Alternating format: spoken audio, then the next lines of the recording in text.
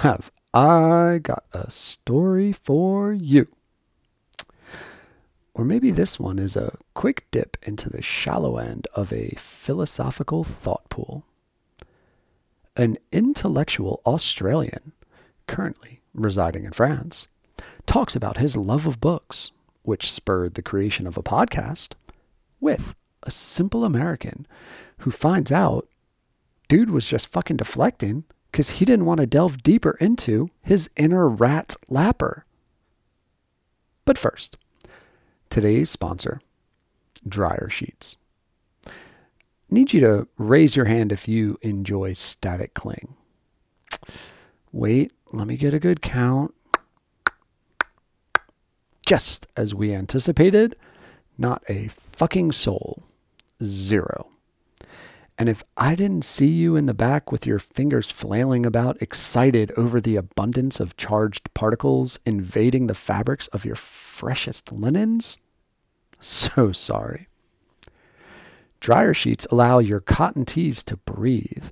They stop those stage 5 virgin particle clingers from gripping your torso and never letting go. Appreciate the urgency here.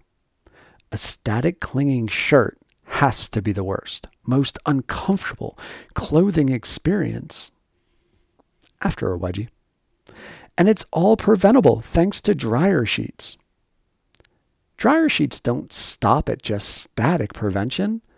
As an added bonus, they maintain the subtle softness you enjoy in your wardrobe while adding perfect amounts of cloth line hung freshness that is so hard, painstakingly hard, to authentically get. Who has the fucking time? They basically fabricate the outdoor smell while negating the risk of birds shitting all over your fresh washed laundry. Easy to use, effective, never failing. Dryer sheets are the staple to Sunday laundry days being a success. I really thought I was going to fucking nail all this alliteration today. God, so close. So the next time you hear the buzz of your dryer going off, don't rush. Stay in the moment as you gather those warm garments into your arms. Take a deep breath. Inhale and prevail over static clinging stench by using a dryer sheet. We are also brought to you by the Getting to Know You Pod. Please take the time during this intro to rate, review, comment, and subscribe on the podcast platform you use to push play. Spotify, Apple, iHeart, we don't give a fuck as long as you leave a review. Your time and clicks are so greatly appreciated by us here at the pod. Also, please, follow the pod on Facebook, Instagram, Twitter. It's hella lonely out here on the World Wide Web without friend and followers. And now, getting to know you. Hello. Getting to know you, getting to know all about you. I'm going to do a terrific show today. Getting to like you, getting to hope you like me. Because I'm good enough. Getting to know you, putting it my way, but nicely. I'm smart enough. You are precisely. And doggone it. My cup of tea. On today's show, we are getting to know Ryan. And Ryan is coming from one of the more advanced time zones I've had to deal with, France. How's it going, man? I'm going really well, and it's good to chat. Yeah, right? Thanks for coming on, dude. And we were talking before, and it is kind of boring, I guess, but maybe not. You have a podcast yourself, you were telling me. Yeah, this is, it seems to be the way that there's a number of people jumping on board the podcast bandwagon and, all exploring different areas of interest. So, yeah, it's been something that a friend and I have been bubbling in the background for about 18 months now, actually. Strangely, it's been an ongoing thing, and it dawned off the back of a book club that we were building. And all of a sudden we just decided, why don't we try and increase the outreach here and get a few more people on board, and that's kind of been the motion since. So we finally got around to launching that earlier this year, and it's been an exciting process. So it's what's learning the experience. I was going to say, what's the name of it, or what do you call it? It's the Abstractable podcast. Abstractable. And most places we're under the alias the Abstractable, particularly on Instagram, where we do a lot of most of our kind of posting and getting it out there in that way. So, but obviously on all the different platforms, to Spotify listen to it, and Apple and things too. So, right. And is it like book centered? I noticed on your Instagram, on your page, you seem hella smart with all the books you're reading. So is the Abstractable all about like just book reviews, talking about different books? I wouldn't let all that disguise you. Just reading a few books doesn't make me smart. So, but yeah, the show is centered around our conversations that we have to do with books.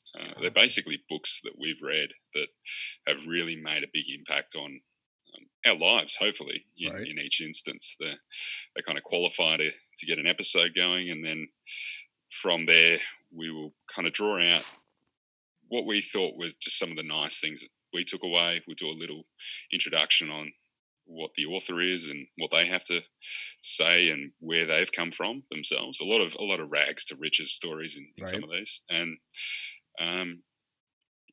but I think we made one kind of core piece, which was that we weren't going to be like a book summary service, and that's kind of the intent. We want it to be more of a free flowing conversation about great ideas, and then throwing in a bit of pragmatism and get people, hopefully they can take something away from some of the stuff that we're learning as we go. Dude, that's a great fucking idea, man. Because like I'm a huge. I feel like if you're gonna read a book just to summarize it, like I don't know if that's what reading should be. I feel like reading should inspire, make you think, make you like conversate and have thoughts more so than like recounts. We have a very gimmicky catch line, but it does, strangely enough, summarize it quite well, which is it's the podcast for the curious and people with the desire to learn, right? Which is kind of our ultimate audience. So there's a deep curiosity, not just for the hard and fast facts, because there's a lot of stuff out there around do these 5 habits and you'll be a success, or take on these 3 things and you'll learn to love yourself or something. Like there's a little bit more nuance to it, and we want to use this as an opportunity to explore some of these ideas, and really show it on a hopefully a bit more of a relatable level, because we aren't world famous in what we're doing. We're going along the journey ourselves, and hopefully there's a bit of relatability in that. Right. And so was it, you said earlier in the year, so this was not like a podcast that was spawned from being bored through quarantining? No, as I said, we kicked it off the back of a book club that was getting going from our end, and and we basically canned that and started recording some of the conversations, and then over time it sort of built a bit of steam really across the last 18 months, and because I think it was probably because there's been such a number of podcasts that are out there simply now these days, we thought, well, maybe we put a little bit more effort into how we're going about doing this. And so, we ended up finding someone to do the branding for us, and finding a proper producer, certainly probably more from a technical literacy more than anything else. But so that's been excellent. Really? To find those. So you're like legit serious about this thing. You're kind of investing some money in it, huh?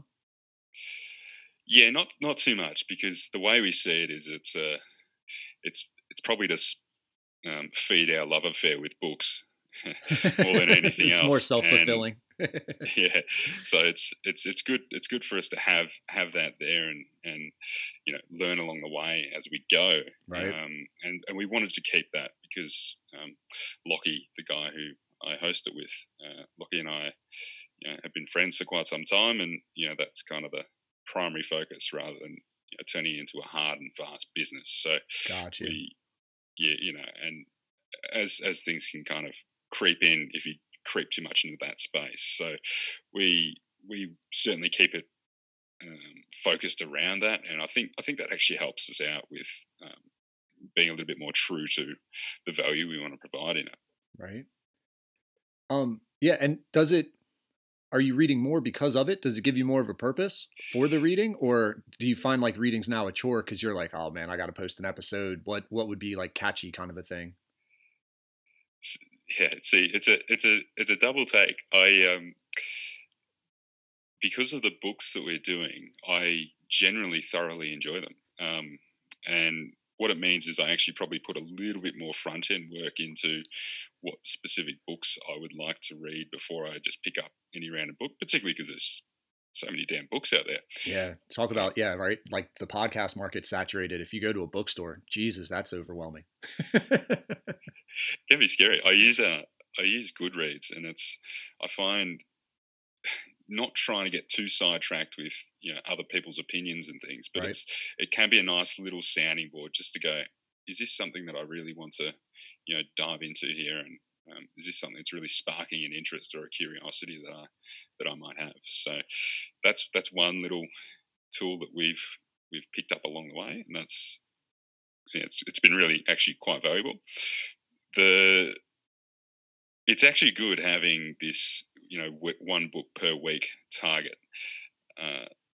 It's strange, but because we're generally reading things that are quite very much enjoyable, it's not like being back in high school and being forced to read a novel that you had no interest in. Yeah. Mind you, we have come back to some of those, and they've got a whole new light on them now. So, dude, it's literature's just wasted on the youth. You read like I'm reading The Chocolate War again, and I'm getting ready to go Animal Farm. I've read like half of Animal Farm, and then I got distracted into other stuff. But like I remember reading those books in high school and being like, oh man, cool, pigs talk. Oh man, cool, like there's a kid and he's part of a gang and there's a secret club. But then when you really start thinking about it with like worldviews and perspectives and your own opinions and biases, you're like, holy shit, man, there's a reason this book is great. It's incredible, eh? That's funny you bring that one up. That's actually, I think, episode 3 of our podcast was Animal Farm. No way. And fucking great book. Jesus, I love that book. And it's a nice, succinct little story. And as you said, I think I wouldn't go as far as to say as I think it's wasted, because I think it actually lays some seeds, some seeds in the minds of the youth. But not that. That's assuming that you're actually reading it in the first place. It's so true, right? I remember being in high school, and I was pretty hopeless in English. I think I even got to a point where I wouldn't even read the novels. And it's quite interesting how I've come full circle and I'm really invested in just how much you actually get out of sitting down to read a book. Yeah, and so you had said something about like self-help type stuff. And I guess I wanted to ask a little more about so part of your conversation around these books is helping people to understand the value that reading and thinking just has to their mental health, to their like physical well-being. Yeah, I think that's probably maybe a byproduct of it. And hopefully, yeah, we can encourage a few people to pick up a book because they haven't seen it in a number of years. I know I've had a few friends that have been kind enough to listen to the show, and they, these are people, some of them that maybe have never read a book since high school, and now we're moving towards the age of 30 for myself. That's been a long time, and for them to now pick up a book is gives you a little bit of motivation. little bit of encouragement to keep going. Right. Yeah. I wonder, what is it about reading that is like fulfilling, right? Like you feel accomplished, even though you're like, not technically doing nothing, but you're like sitting down, fucking, you can read 2-3 hours or whatever. And then you feel like, wow, I did something. And it's leisurely at the same time, right? But like, what is it about reading that just fills people?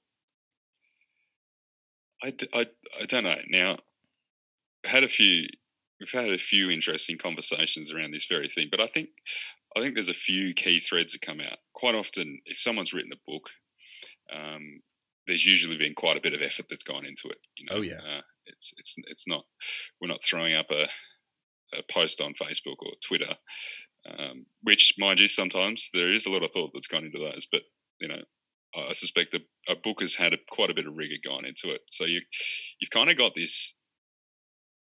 You kind of skipped up a few levels, right? If you will, when you're jumping into a book. You know, something that's passed through a few filters to, you know, yeah, to have make a it credible. Bit more thought put around it. Oh yeah. It's you're interacting with an expert in that field, man. Like you fucking get over 100 pages into something, like that person knows, the author knows about the topic or the subject.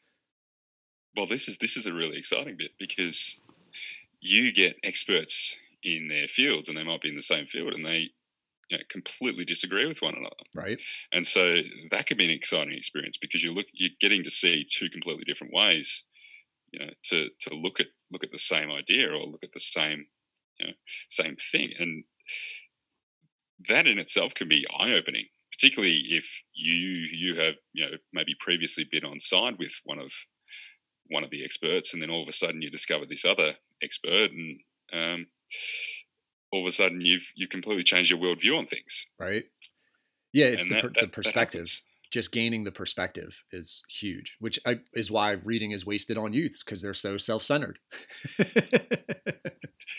Yeah, I haven't had kids, so I've only got my own anecdotal stories to go off here. But I'm sure I'll find out one day. Yeah, no, I'm completely lying. It actually, the more the kid reads, it does exactly what you're saying, man. The more kids read, the more self-aware they become about their behaviors and about the behaviors of others, especially like imagine if a kid never traveled and just like stayed in their one little area, and then all of a sudden you drop them, a country kid, into a city, and you'd be like, how the fuck do I act? What are the norms? What's safe? What's not safe? What's okay? Right? But if they read, they've been dropped into a city, they've been dropped into a country, they've been, you know, they've traveled without ever physically doing it. So yeah, it's a huge perspective builder, and it probably humbles most people, to be honest with you, and it helps you realize like how fucking big the world is. Yeah, there's some pretty like powerful literature out there, like stories, and there's some pretty powerful biographies and autobiographies out there of some incredible things. There's like, obviously, you know, the Jack Kerouac stories, and then you go down completely to the other end of the spectrum, and you might have something written from, you know, World War II, and someone that's experienced time in, you know, concentration camps or something of that nature. Yeah. There's So I was actually going to ask, do you have a preference of fiction, nonfiction? Do you gravitate towards something? Definitely gravitate towards the nonfiction. We actually, what? We had to. Why would you make the worst choice? Oh, Ryan, no.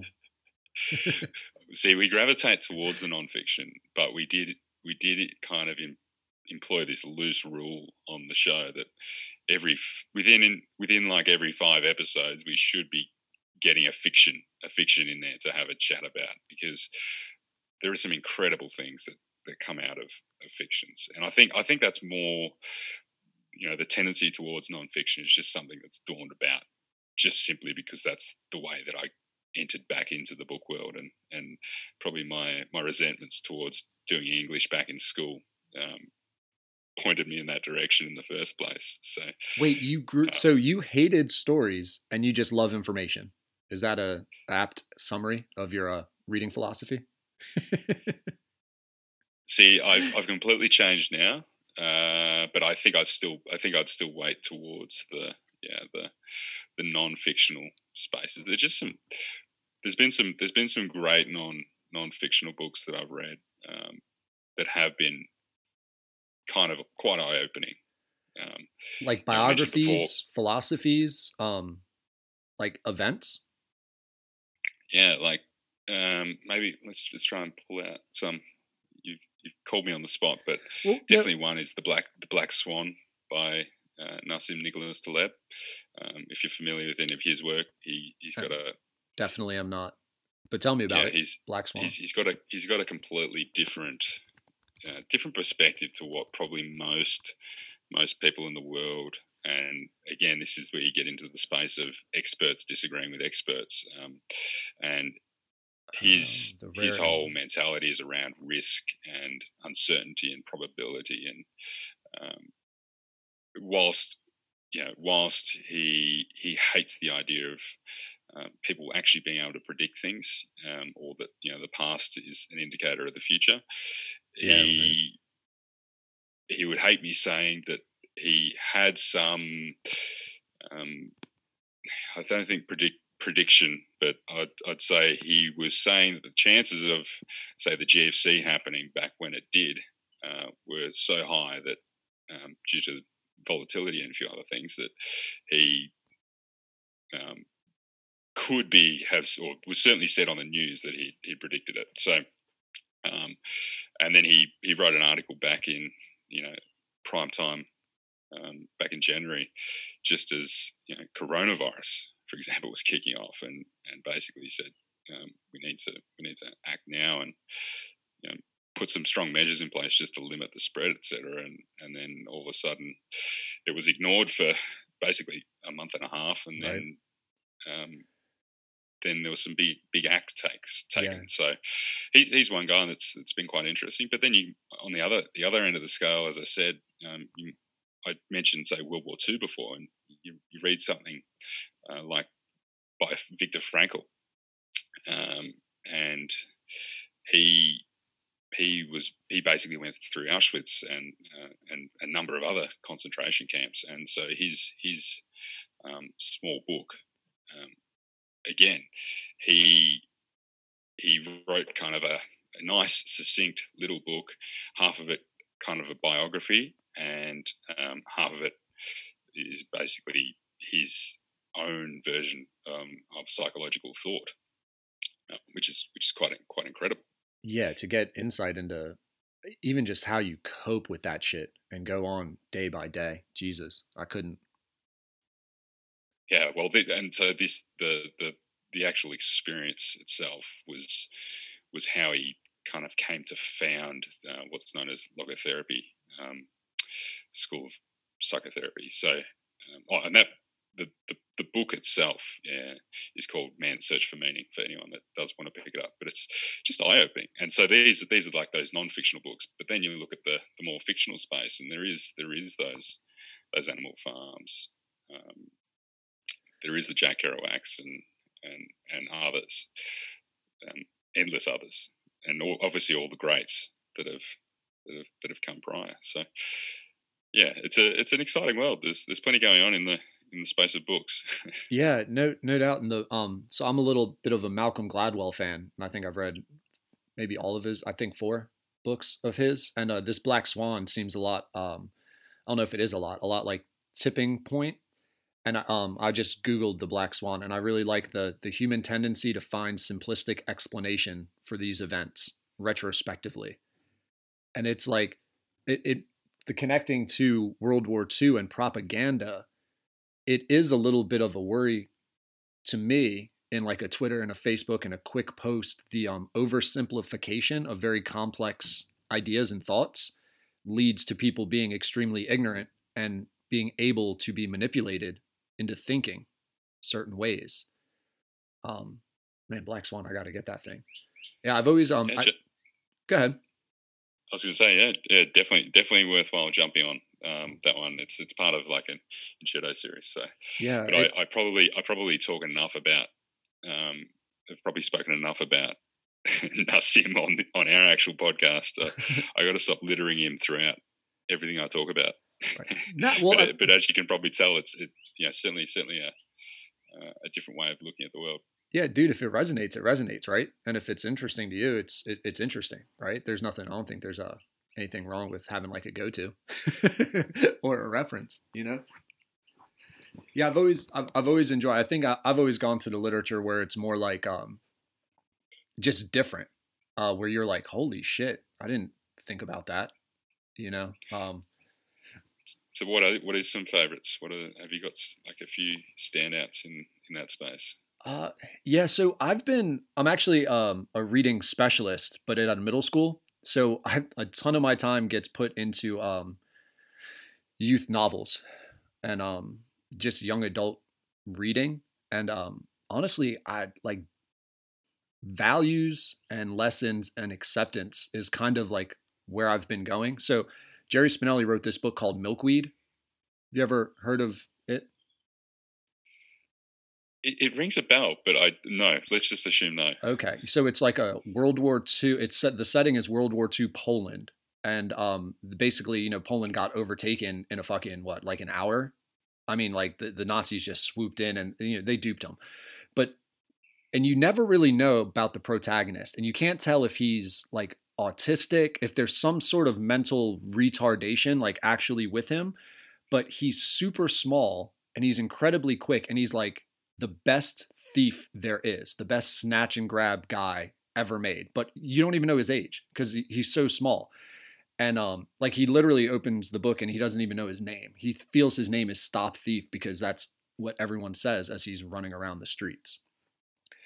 So the kid gets hooked up, and you get to see what the perspective of World War II was from someone who's completely ignorant to the totality of it.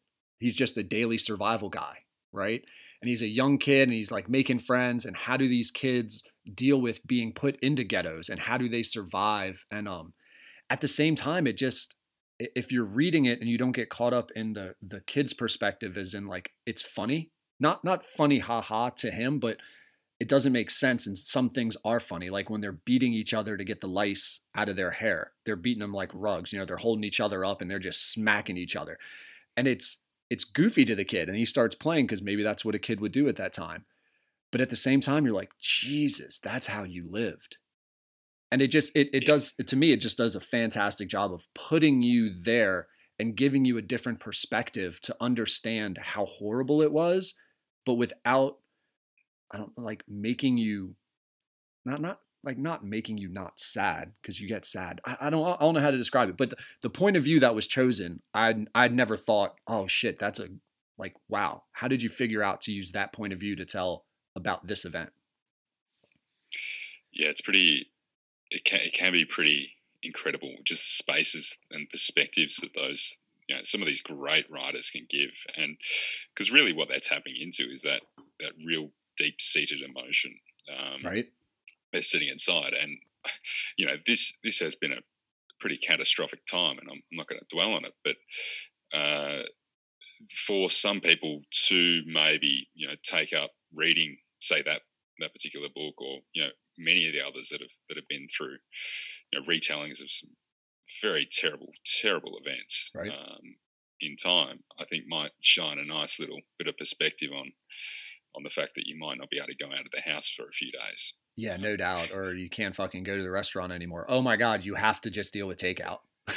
like, or got, you know, God forbid, cook yourself. Yeah, Jesus, dude, I'm telling you, man, I'm eating like crazy. Do you know, like, I mean, as if the food, and that's part of it too, that like shocked me, is like the run on toilet paper versus why are you not just stocking up on meats and beans? And then it got there like 3 weeks later, at least where I'm at. But if the food supply is able to be sustained, and really it's just like traveling freedoms that are pretty limited, I don't know. Like, is that really so bad? I'm sure there's been,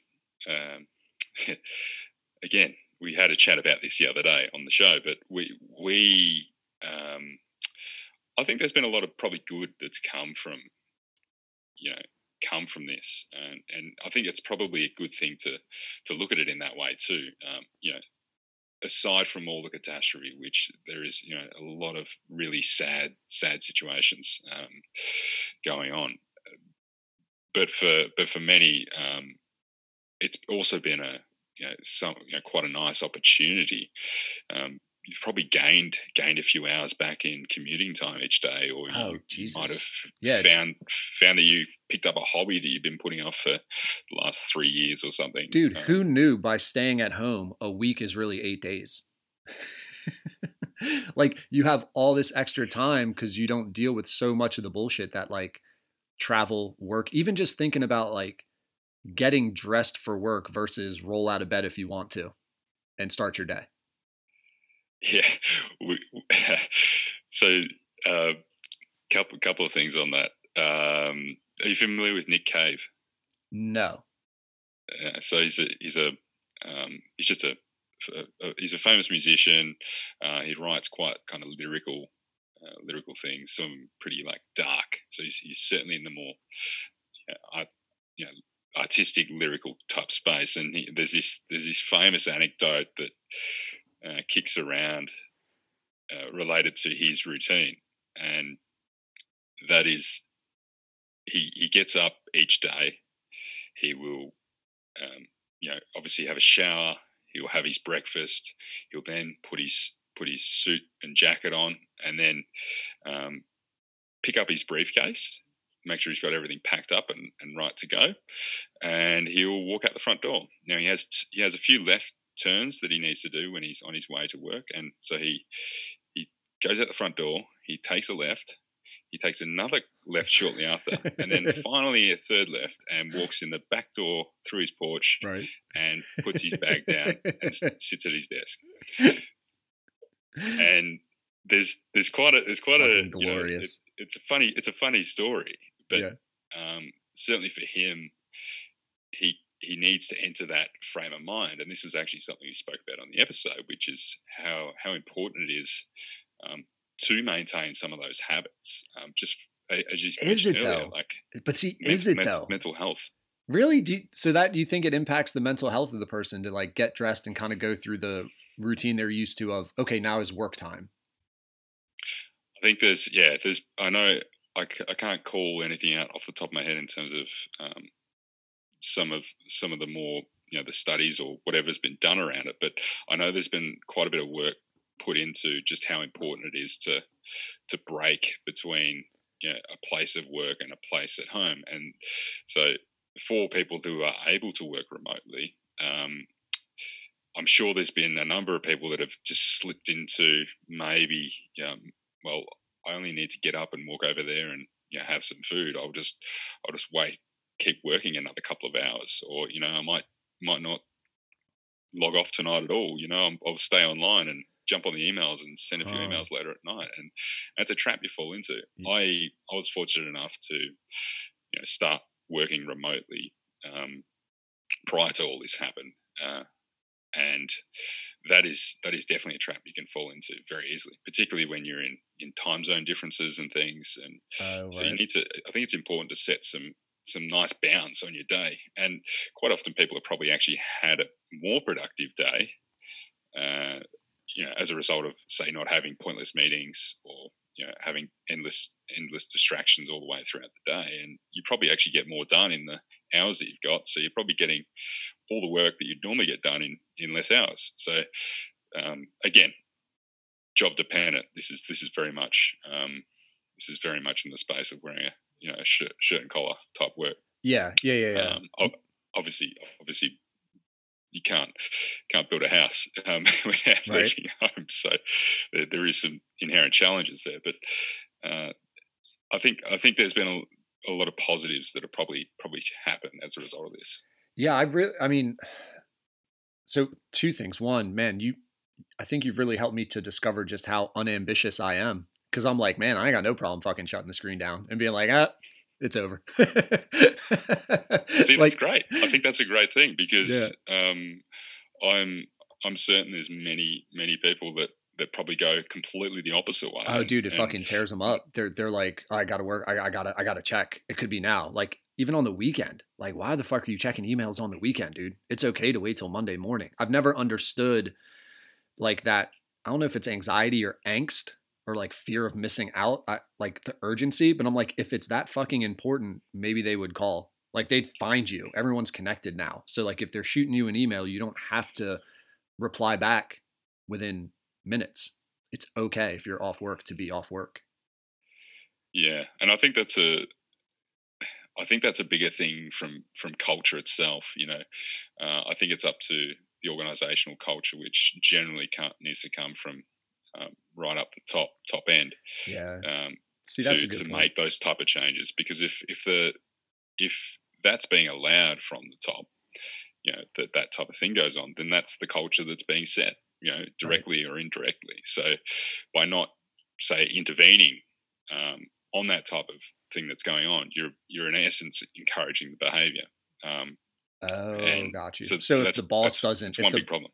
I'm sorry to cut you off, man. But like, so then if the boss is like, "Why are you replying to this email on a Saturday? Stop it."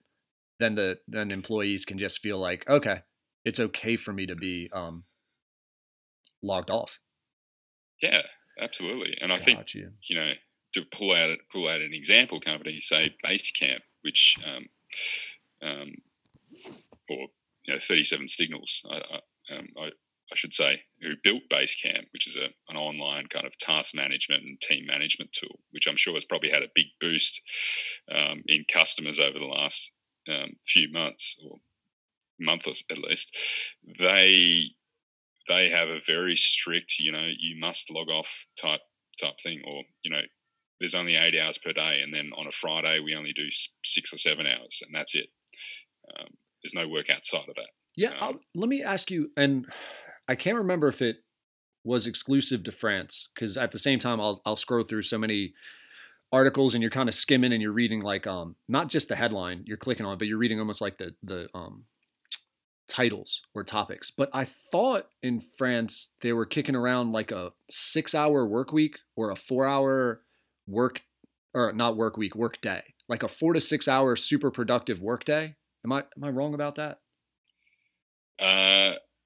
You are probably talking to someone who lives far too under a rock to be able to pull up that. Gotcha. I wouldn't be surprised. But I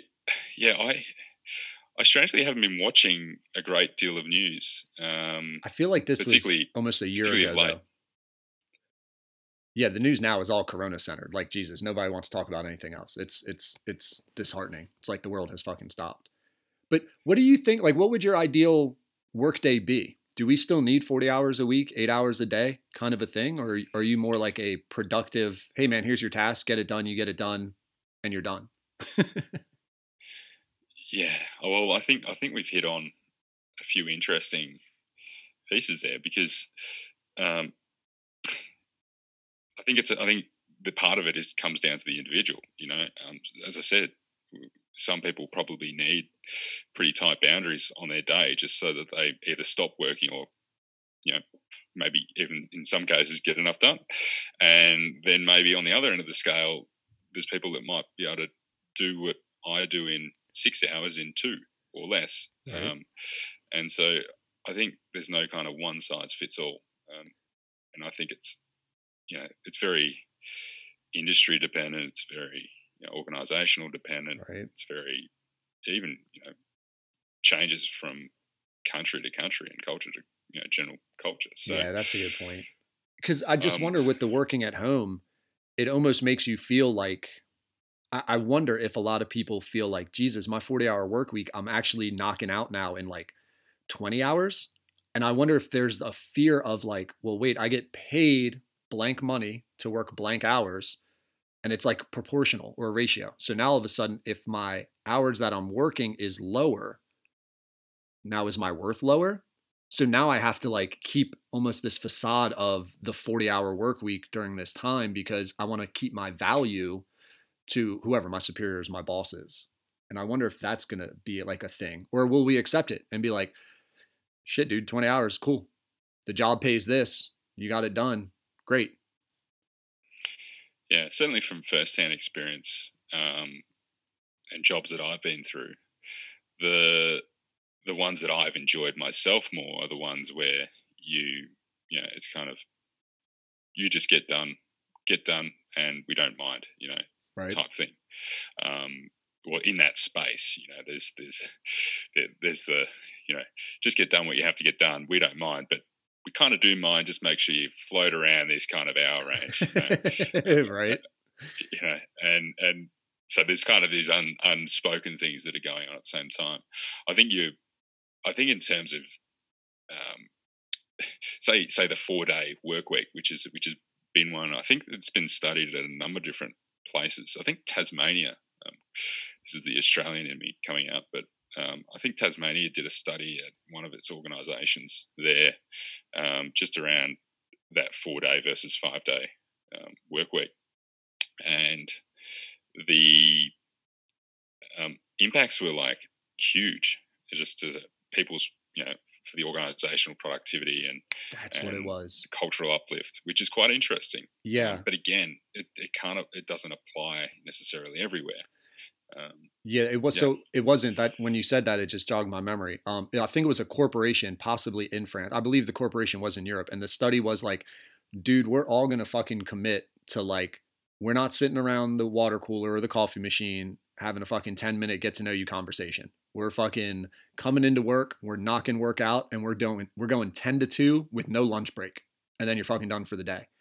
And I think it was a tech company, and the increase in productivity just from that tone being set of work is work, fucking meet up earlier at 9:30 if you want to shoot the shit with people, go to happy hour afterwards, but 10 to 2, you're fucking locked in, man. And it's something about that condensed deadline that does make people more productive, right? Yeah, and it's also like opportunity for focused work. Like right. Cal Newport, for another book plug, wrote a book called Deep Work, and those that have read it will definitely resonate. But it literally focuses on this very idea about how important it is to have those solid blocks of time just to get into things and not be interrupted every 3 minutes or every 20 minutes because something urgent has come up. Right. Which in itself is a bit of a fallacy. The whole urgency. There's many things that simply aren't urgent. Yeah. Yeah, but not in the moment. Everybody feels they are. Let me ask you this. It's funny. Depends who's asking. If I'm asking, then maybe it is urgent. Well, yeah, exactly. To everyone, it's urgent. Correct.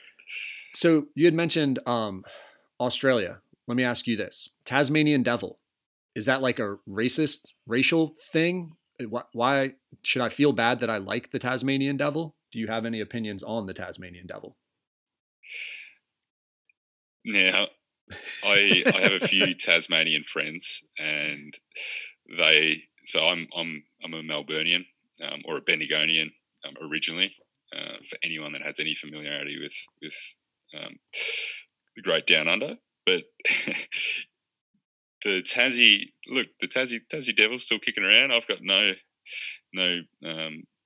preconceived ideas around the Tassie Devil. It's just doing its thing. Gotcha. No. Well, because like Speedy Gonzalez to me is racist as all get out.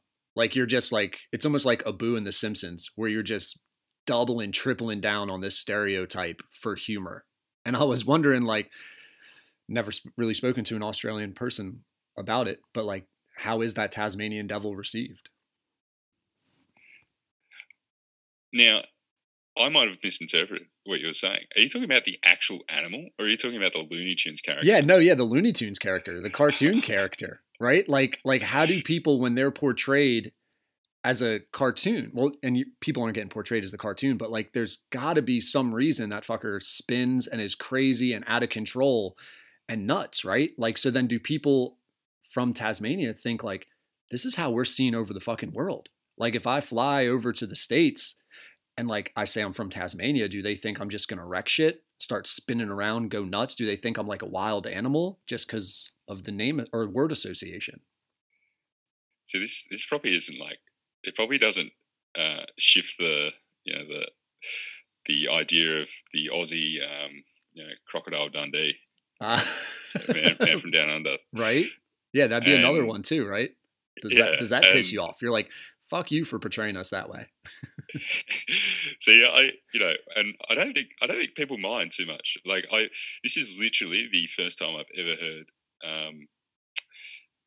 I don't think I've ever heard a Tasmanian be offended by the idea of the Tasmanian devil. which some of my really close friends, as I said, are Tasmanians, and it's never been brought up because they do. The people from down in Tassie do love to talk about themselves. So because they think they're on the better island, and so no, I have never heard that. That's interesting. Yeah, well, I'm going to bring that up, dude. Yeah, it makes me wonder, and if you could send any of them my way who want to talk, I'd love to fucking listen to their stories. Jesus, but like, I mean, like you think about it, and like with the stereotypes, right? Like, I don't think was there an Asian Looney Tunes, Looney Tune character, like Russian, I thought, but like there was no Egyptian one, right? So, wow, Looney Tunes. Yeah. See, I know the Looney Tunes, right? But my like cartoon of when I was growing up was probably more The Simpsons, and maybe that's just like, but maybe that's just my age, or maybe it's just where I was growing up. And so, yes, I did watch the Looney Tunes, but they're not super like fresh in my mind, right? Well, because they were definitely. I guess why I'm going to them is like they were their origin was during some like fucked up. Hey, it's okay to almost be like racially insensitive type times, right? And like, so you wonder, like Speedy Gonzalez origin, like you're mocking the way Hispanic people talk a little bit there, right? Yeah, it's tough, hey. And you look back on that now, and I imagine that there's simply some of them that can't be. That can't be screened anymore, or they wouldn't be done today. Push over the boundary in some ways that is probably not past the the PR tick from inside the Looney Tunes warehouse. Yeah, or at the same time, then you go like down the South Park, which took like The Simpsons was edgy, right? Like they would definitely push it, and it's fucking hilarious how The Simpsons like are prophetic in nailing just different things about like the future. But South Park went all in on, we're just going to fucking offend everyone. And if you know that our job is to offend everyone, then we're accepted for being offensive. Yeah, that's it. And it's kind of like by signing up to this show, you know what you're signing up for, like to watch. So if you're offended by anything, expect that the ones that made the show aren't going to care. Right. Because the whole premise of it is to be a satire, which maybe because Looney Tunes is much more of a younger age bracket,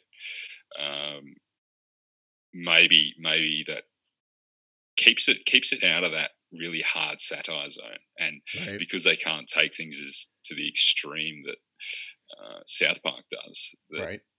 They probably sit in this grey area. They almost sit in this, like, they're not quite over the line, they're not quite under the line in that regard, that they sit nowhere. But as I said, I'm probably not familiar enough with all the characters within Looney Tunes, and haven't kind of analysed them to pull it apart. Yeah, it might be my next great deep dive, because I just get real interested in portrayals and like what the artists, what the writers are thinking and their thought process in, oh, this character will represent this, I don't know.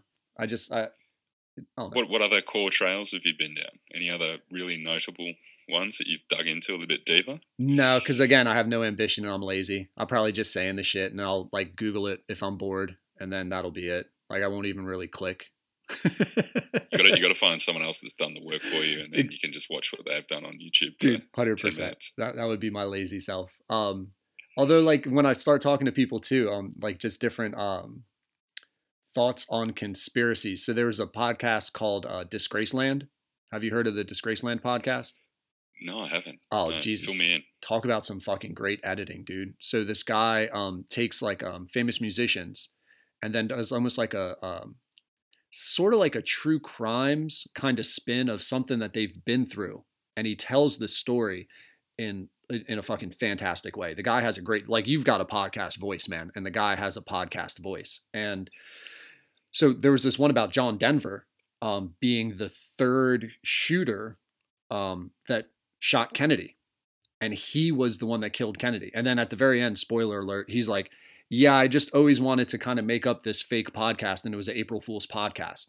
But for like an hour, you're all fucking in. Like, I would have testified like that John Denver was the fucking assassin of Kennedy. And he was like a Manchurian candidate type shit. And the way this guy spins all these tales together and combines all this information, you're like, dude, you've gone down some fucking rabbit holes. So I like that kind of stuff interests me, but I don't know if I could do the 2-week study and going on the Reddit clicks and like combining the information to really come up with like a kick-ass theory like that. Yeah, like I'm impressed. I'm impressed by some of the people that pull these off and turn them into, you know, full-blown movements. It's actually quite impressive because they've nailed some of the psychology behind it all and why these things happen. It's crazy, man. So, and I'm looking at the clock now because you said you had to go at 5. And I really honestly, like, it's funny, we've been like kicking about like theories, but I literally haven't gotten to know much of anything about you, Ryan. But let me ask you this, since you have to go. So I'm trying to do this segment where I end the podcasts with your best first for last. We've saved the best first for last. Sponsored by Abstinence.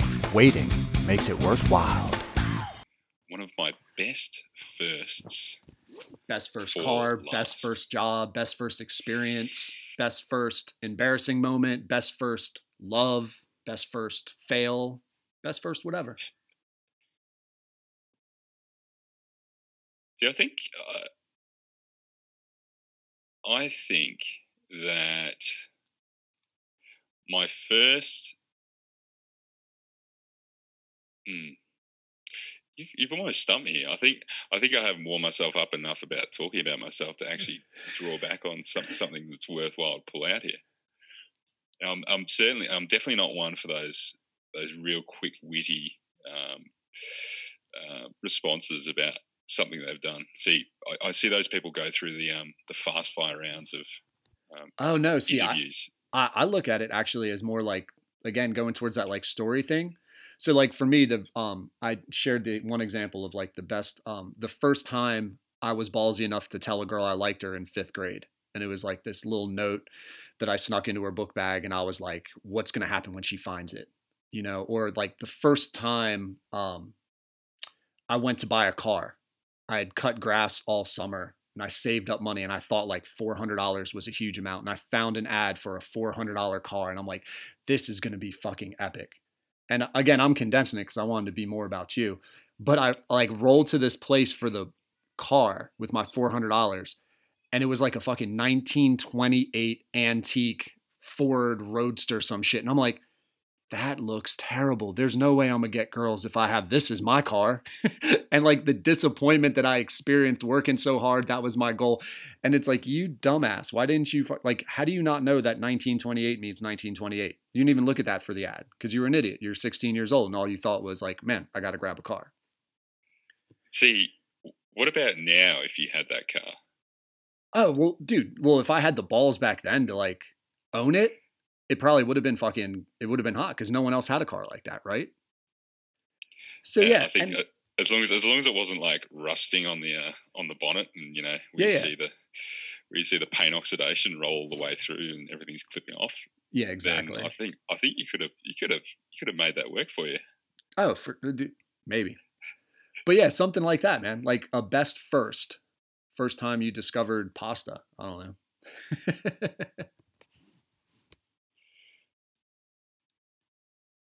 Okay, so I'm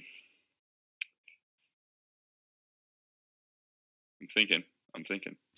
So I'm not going to bring up. You've put car in my head, and I'm thinking about the first car that I bought, and it was this extremely bright blue car, and it was. I'm trying to think of the blue, like sky blue. Is the best I can come up with. So it's like a sky blue car. It had these dark black wheels on it, and where I'm, my hometown Bendigo is renowned for for doing what's called rat laps, which is basically where you all drive around in your car as loud as you can, making all this noise to show off to I don't even know who, because there's no one else around because it's nighttime. And so that was the first car that I had. And then when I maybe grew a little bit more sense, all of a sudden I kind of opened my eyes and looked at it, and I was like, this thing looks ridiculous. Not to mention it sounded ridiculous too, because we're doing our rat laps. It had to be this really loud exhaust system on it. Okay, I was wondering, is it exhaust and radio, straight radio, or yeah? It's both. God. See, but see, there was cars kicking around that had, they would have had sound systems in them, like custom sound systems in them that were worth 3 times the price of the wheels that they were sitting on. No doubt. That's the best thing to do, is just pour tons of money into a real shitty car. I know. And some of these guys would open up their boots, and they've got this like fully custom, 2-packed, custom made and shaped stuff, subwoofers, amplifiers, and all kinds of things sitting in the boot. And the boot kind of has like hydraulic lifts and whatever, lifting itself up, and then God, that's glorious. You're kind of immersed in this boot space, and then they go, okay, well that was it. And they show it off and make all this noise, and then the boot lowers down, and then it's revealed that there's this like Toyota Corolla, and this is old school Toyota Corolla just sitting there. Right. Like, yeah, okay. So how far did you get into it with your car? Like what made it be ridiculous, aside from it's just sky blue and had like dual exhausts with some fat pipes? That was, luckily I had my old man, which I was getting tempted in all these situations.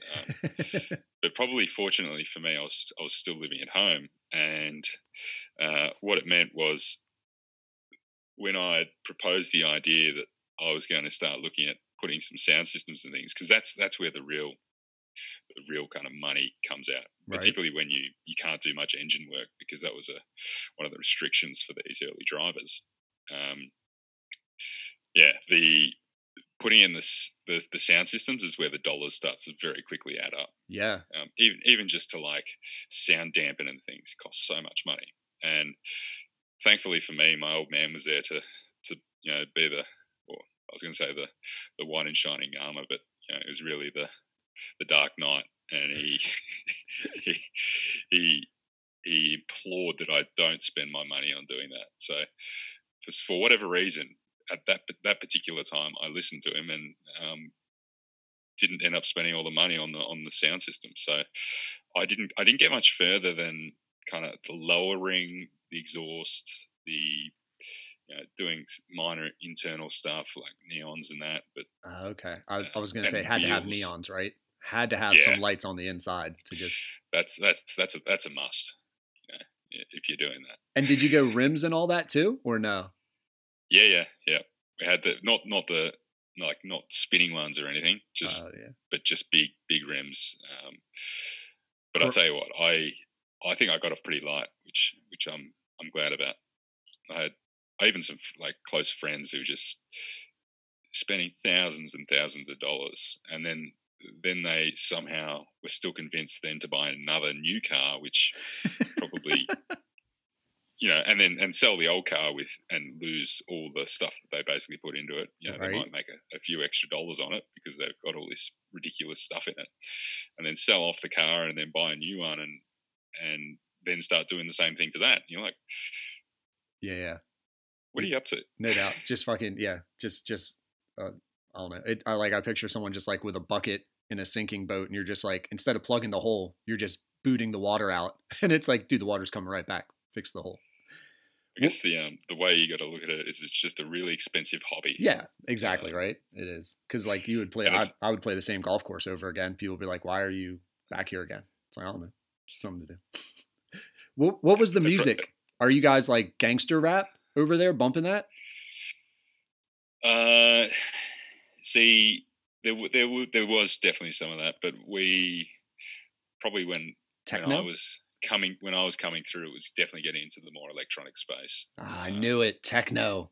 Fucking knew it. I did have, again, this is like the new podcaster. Back then, it was like the new DJ, and I did have a stint at being a DJ as a result of the interest that was kind of spiked out of electronic music. So that was 4 or 5 years. Ryan, see, now I'm upset at you, man. You put a time limit on it for an hour. I finally got you opening up, man. And that we might be able to do another time, Sean, later down the track. Yeah, man, I'd like to, because I mean, it's cool to talk philosophy and shit, but I guess ultimately I was trying to get to know you. I got to know a lot of your thoughts, a lot of your opinions. See, I don't even think we even got into the philosophy yet. We can delve into that next time too, if you really want. Barely. Yeah, man, block out a couple hours, dude, for sure. Let's I'll have you on again, man, because this be like honestly one of the shorter ones that I've posted. It's pretty easy to go 2-3 hours, to be honest with you, man, especially with people with thoughts and opinions, you know? Well, let's keep that in mind for next time. All right. Awesome, man. Yeah. Fucking best first car, gangster. Hey, let me add before you go, dude. So when you kept saying they dropped their boots, I had no idea what that meant. I was trying to listen along and play like I was cultured. What, is that like a part of a car? Is that like is it like a word for car? Trunk? Yeah. So the trunk, okay, which we call the boot. Not to be confused, with the booty. So they weren't like dropping their pants or anything. This was, this is the trunk of the car that would open up and be on like a hydraulic arm or something. Yeah. So, all right, cool. So thanks for picking me up on that. Yeah, because I'm sure it would have been misinterpreted by the majority of your audience, which I'm assuming is probably from the US. Yeah, although we get some Canadian. I've had people from Spain and London on. So yeah, a little bit. Denmark for some reason, 6 people. I don't know if you're in Denmark currently. I thought you were in France, but 6 downloads in Denmark, which I was like, huh. That's interesting. We were in Denmark last year, but no. Yeah, part of the strategy, I just randomly follow different people on Twitter, and if someone retweets a person, I'll just start following them, and then I'll like cold message them, almost like you, like, hey, come on. I'd love to hear your story. Like you post all kinds of cool shit. So that's kind of my grassroots marketing technique. So I'm hoping it can spread and you can get people from different countries and time zones just to understand what they're thinking, what they've been through, you know? Yeah, I love it. It's everyone loves a chance to probably talk about themselves. So at least you'll have a steady stream of people to talk to. Right. So it's really, really great. All right, man. Well, yeah, dude. I'll be persistent with you about blocking out 2-3 hours at some point. Do you drink it all? Are you like a red wine guy? I love I've got an I'm gonna get this wrong. I think I've got a La Trappiste Tripel sitting in the fridge for me at the moment, which is like for beer. It's for those who don't know beer. It's like a triple brewed beer. Absolutely so it's like sensational. 12%. This one is, I think it's about 9 or 10%.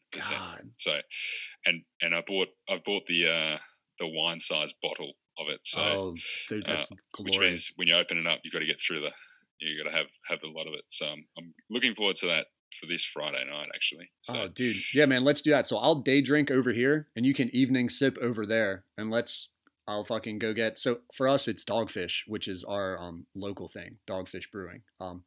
Let's do that, man. Let's fucking go through a bottle and explore your mind and your thoughts. I would love that. It's a nice little catalyst to allow people to drop their inhibitions a little bit, Sean. It's clever.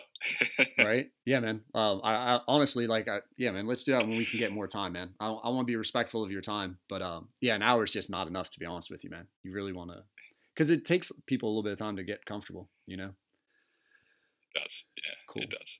All right, man. Well, I'll stop myself from rambling and let you go, to be respectful. Thank you so much, Ryan, for getting on. It was great getting to know a little bit about you, man. Appreciate it. Thanks a lot, Sean. It was had a really enjoyable time. Yeah, thanks, man. Bye.